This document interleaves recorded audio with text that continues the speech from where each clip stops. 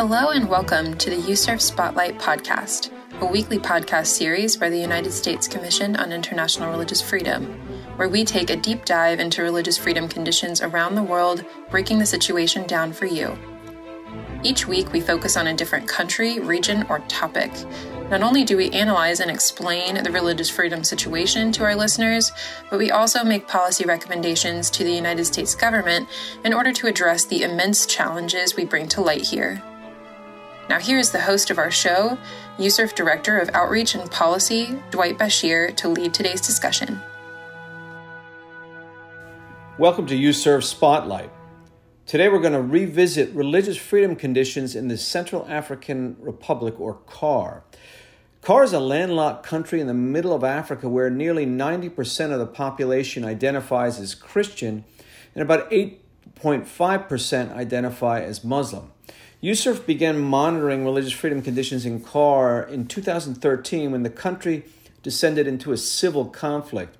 And after 7 years of recommending that CAR be designated a country of particular concern for engaging in and tolerating particularly severe religious freedom violations, in 2020, USCIRF recommended CAR for special watch list status, and the next year in 2021, we no longer recommended CAR for even the special watch list due to improvements in the situation on the ground the previous year. However, conditions in CAR deteriorated in 2021, especially for Muslim minorities, causing USCIRF to return CAR to the list of countries it recommends for special watch list status.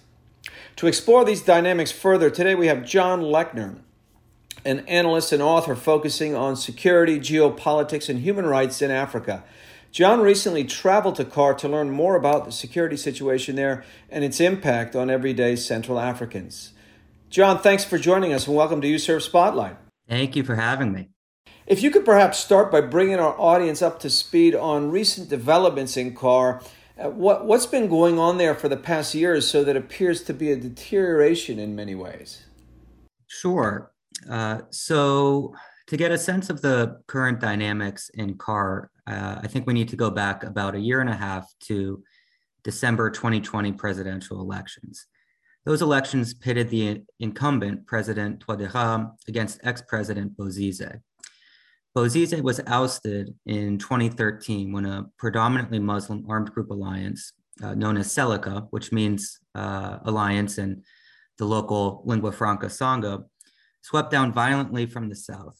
Bozizé, before fleeing, tapped into self-defense networks, which were predominantly Christian or local practitioners of folk religion, which became known as the Anti-Balaka, that enacted reprisals on both armed groups and civilians alike.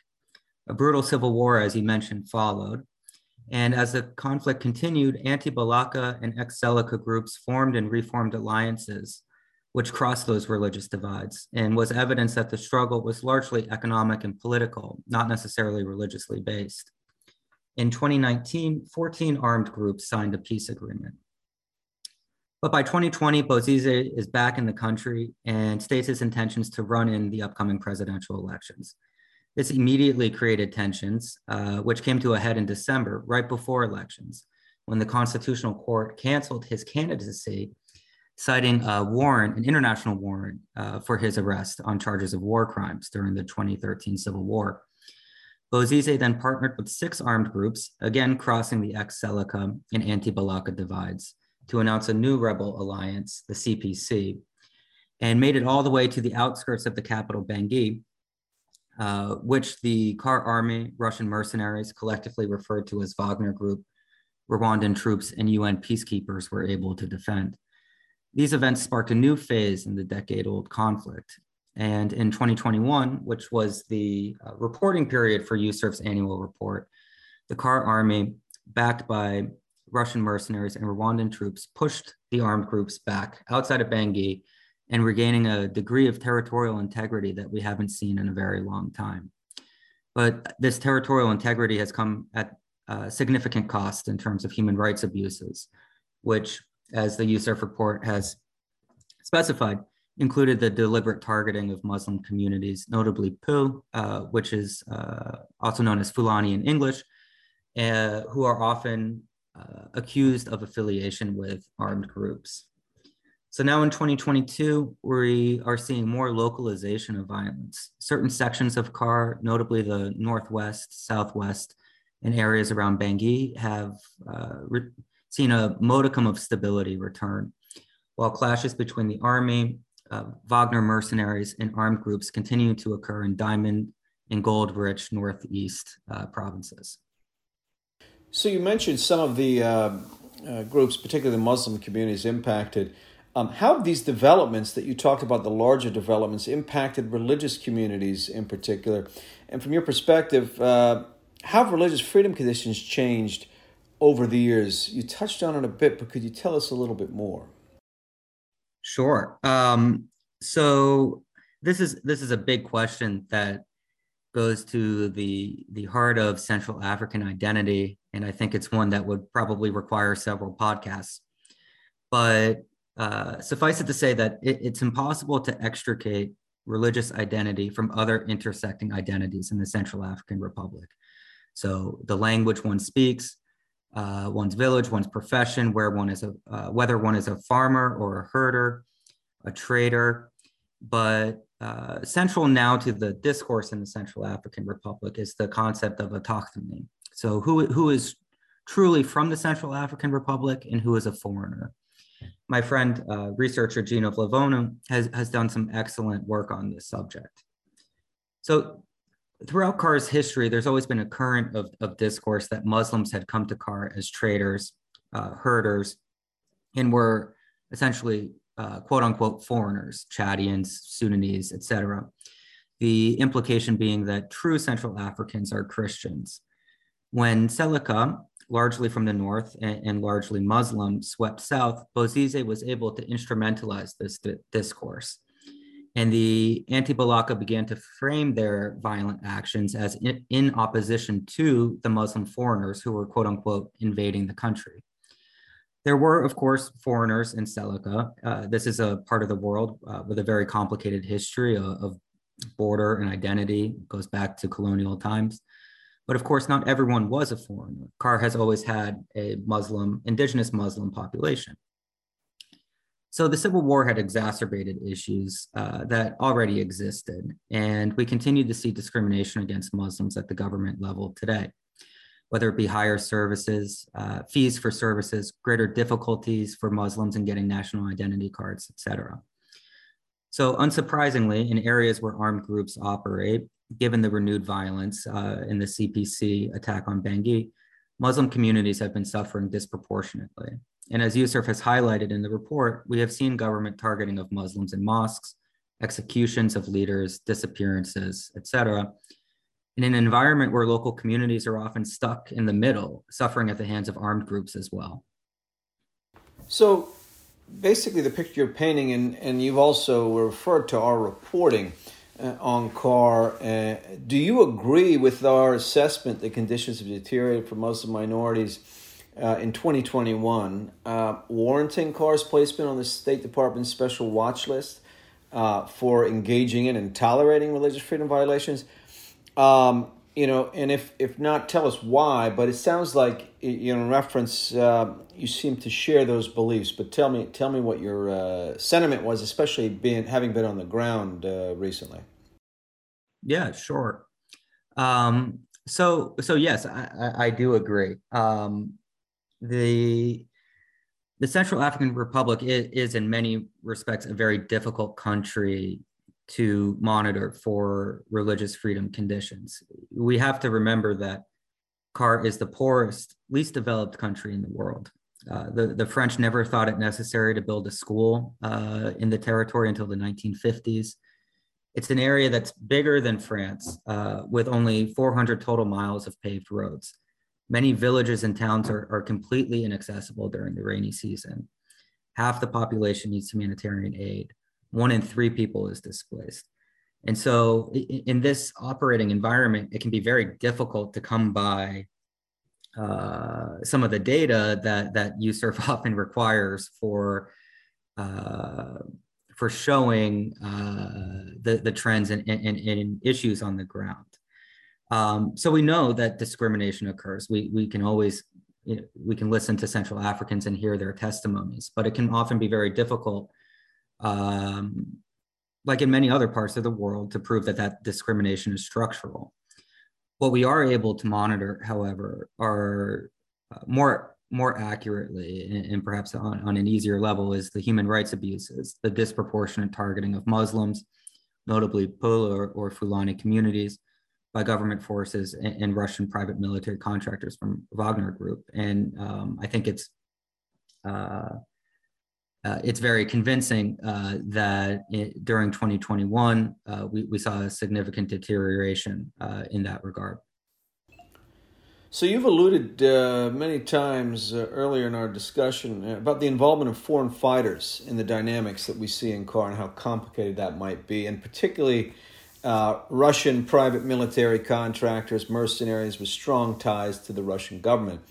As you are aware, Moscow's religious freedom record is itself highly problematic. Both USCIRF and the State Department consider it a country of particular concern for engaging in systematic, ongoing, and egregious violations.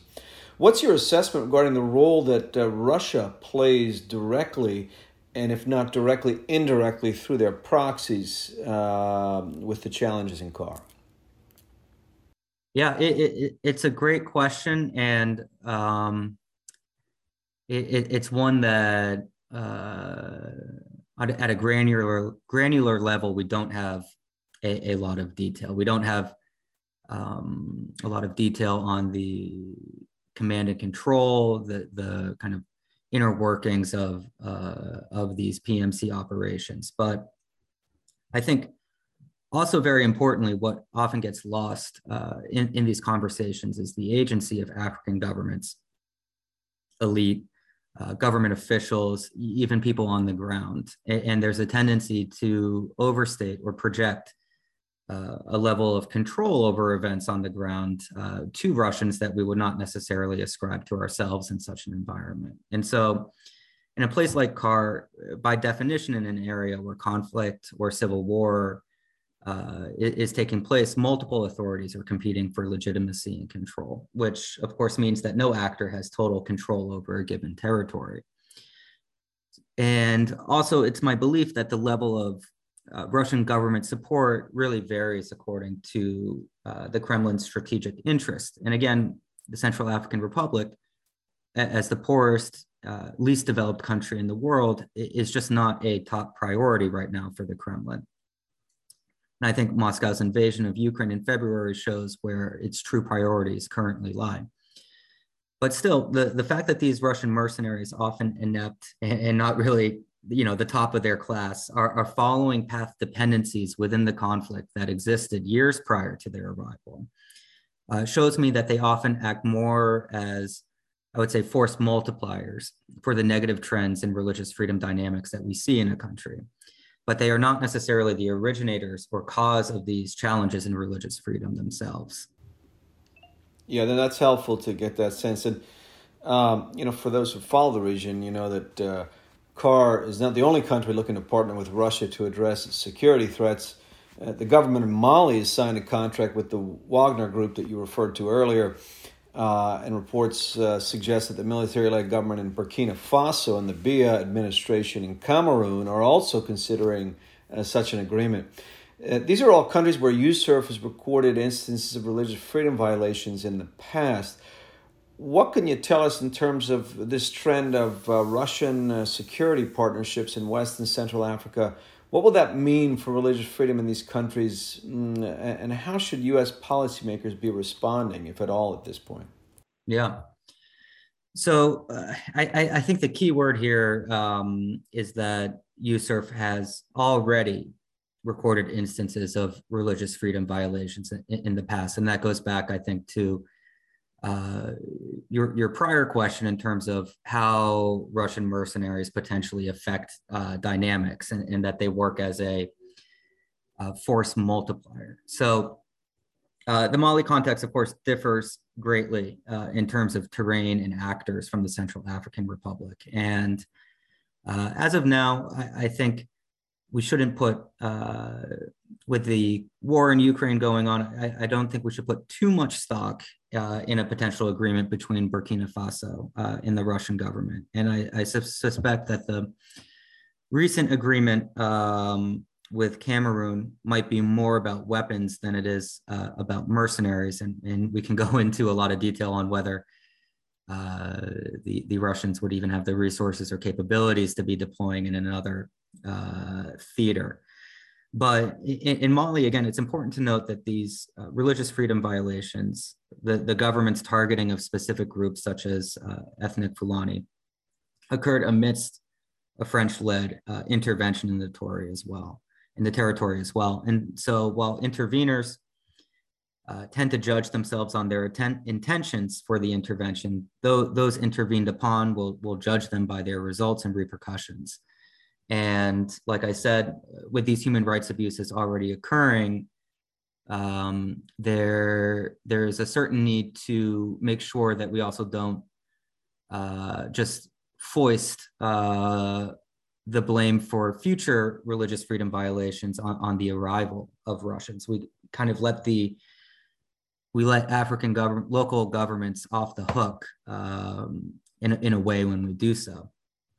So again, if a trend or path dependency existed before, we can expect that it will likely continue when a government partners with mercenaries.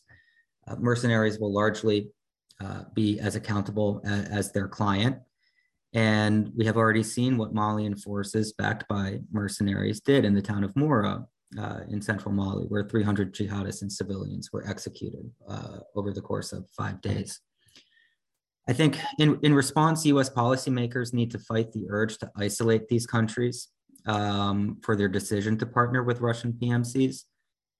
We have to remember that governments make these decisions based on local security priorities, not their political views on the war in Ukraine or Putin's leadership style. And these are countries like CAR and Mali with the poorest people in the world.